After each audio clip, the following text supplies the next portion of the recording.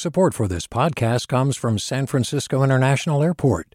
At SFO, you can discover award-winning flavors and unique shops all before takeoff. Learn more about what's at SFO at flysfo.com. Hey, it's Avery Trufelman, host of Articles of Interest, and I've got to say, I've been a fan of KQED ever since I was a little kid, and I would come out to San Francisco to visit my grandma. It was just what we'd always turn on every time we got in the car, every time we were making dinner and turning on the radio. It was always KQED. And then over the years, I've become a massive fan of KQED podcasts because this is local reporting at its best. These are answers to questions you've always wanted to know, interviews with exciting, unusual voices, necessary journalism, all told with love and care and artistry. And did you know that a majority of KQED's funding actually comes from members? It's just people like you and me supporting the programs they love, while also getting access to cool events, behind-the-scenes footage, and so much more. If you want to sign up and be a part of this amazing community, visit donate.kqed.org/podcasts to become a member today. That's podcasts with an S. Thank you for listening, and thank you for your support. From KQED. Good morning and happy 4th of July. This is the California Report. I'm Saul Gonzalez in Los Angeles. Today, we turn to California's decades-long fight against air pollution and more recently climate change, and go to a place that's about to become very important to that struggle. The California Air Resources Board, or CARB, which regulates car and truck pollution in the state, will soon fully open its new, very expensive, and very state-of-the-art laboratory and testing center in Riverside. The California Report got a tour of what's inside and learned why it's important. With the swipe of a card key that opens a heavy security door, I'm going to the scientific front line in California's decades-long war against air pollution. All right, here we go. Oh, wow. This has the kind of feel of it's enormous, like an aircraft hangar kind of feel when you walk in for the first time. Yes. I'm at the California Air Resources Board, or CARB's, new emissions laboratory in Riverside. The size of 6 football fields, this lab is kind of like the NASA of smog research. It's where the state will study air pollution and test vehicles in all shapes and sizes to make sure they're clean enough to operate on California's roads. CARB spokesperson Linda Lambert is my escort. So you are in our light duty wing. That's what the LD is.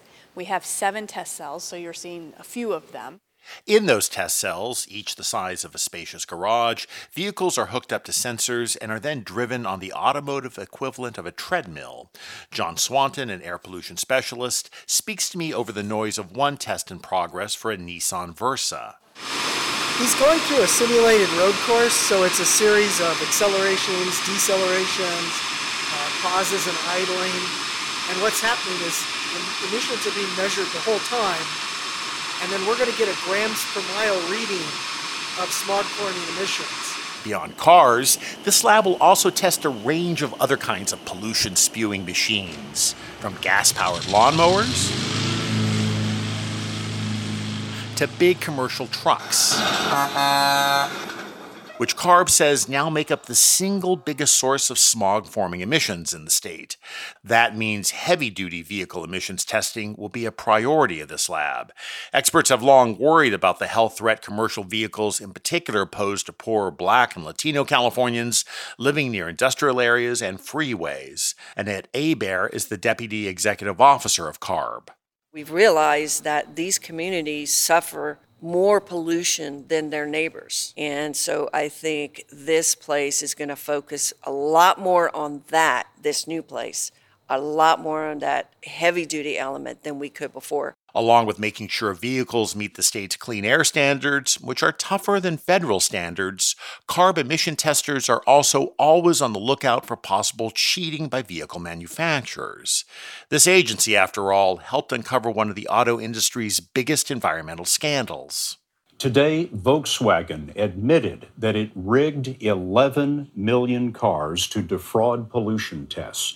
The U.S. Justice Department is looking into criminal charges. In 2014 and 15, technicians at CARB's old lab just east of Los Angeles, along with researchers in West Virginia and at the US EPA, discovered Volkswagen and other automakers like Mercedes had installed software in their diesel vehicles to deliberately evade accurate emissions testing. The software made it look like cars were polluting way less than they actually were. Dubbed Dieselgate, CARB testing helped catch Volkswagen red-handed, says Hebert. VW admitted, finally to us, after going back and forth with us, that they actually did put in some programming that cheated the emission control systems. But once it was discovered, we immediately said, you can't sell these cars. But CARB's giant new lab partly exists because of the cheating scandal. As part of a wider settlement with the state of California, the state took more than $150 million of VW money to help build this facility, more than a third of its total cost. As another way to keep vehicle manufacturers honest, CARB increasingly asks motorists for their help, contacting California drivers to test their vehicles. Mark Fuentes is a lab chief. And it's this Monte Carlo type system where it's just random. Oh, that's interesting. So you will contact John Q. Californian or Jane Q. California and say, motorist. Dear California motorist, we'd like to test your car. Can we have it for a bit of time? And the advantage of that is that's a real world car that's been out on the streets for some time. Yes. Yep.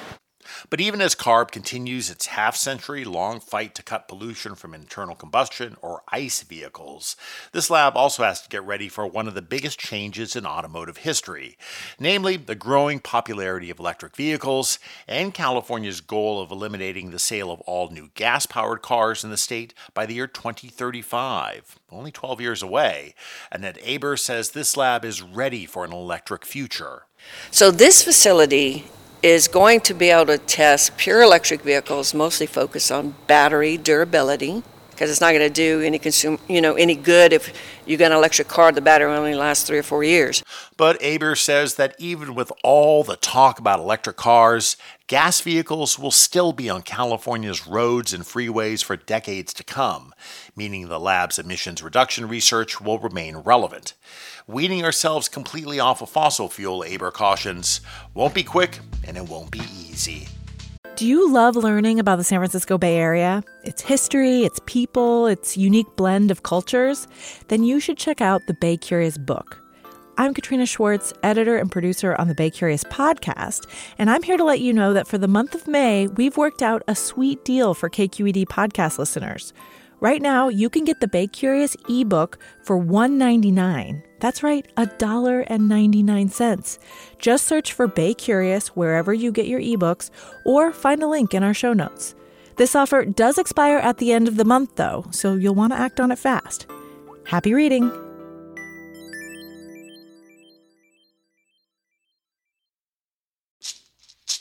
Hey, it's Glenn Washington from Snap Judgment. And if you love what you're hearing, and I know you love what you're hearing, please consider becoming a KQED member. You get special access to cool events, behind-the-scenes footage, and so much more. Plus, you'll sleep better at night knowing you did your part for the community you depend upon. It's in you. Please be in it. Visit donate.kqed.org/podcasts to sign up now. That's podcast with an S. Thanks.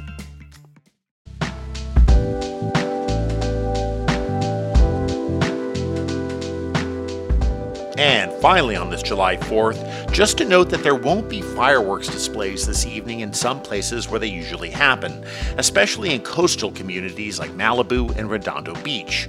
Why? Well, concerns that debris and chemicals and fireworks shot off over the water pollute bays, harbors, and the open ocean, violating tougher environmental standards. On the bright side, I'm sure there are many nervous dogs who will be very happy with the change. And that is the California Report for today. We're a production of KQED Public Radio. I'm your host, Saul Gonzalez. Thanks so much for listening. Have a great day, and happy July 4th.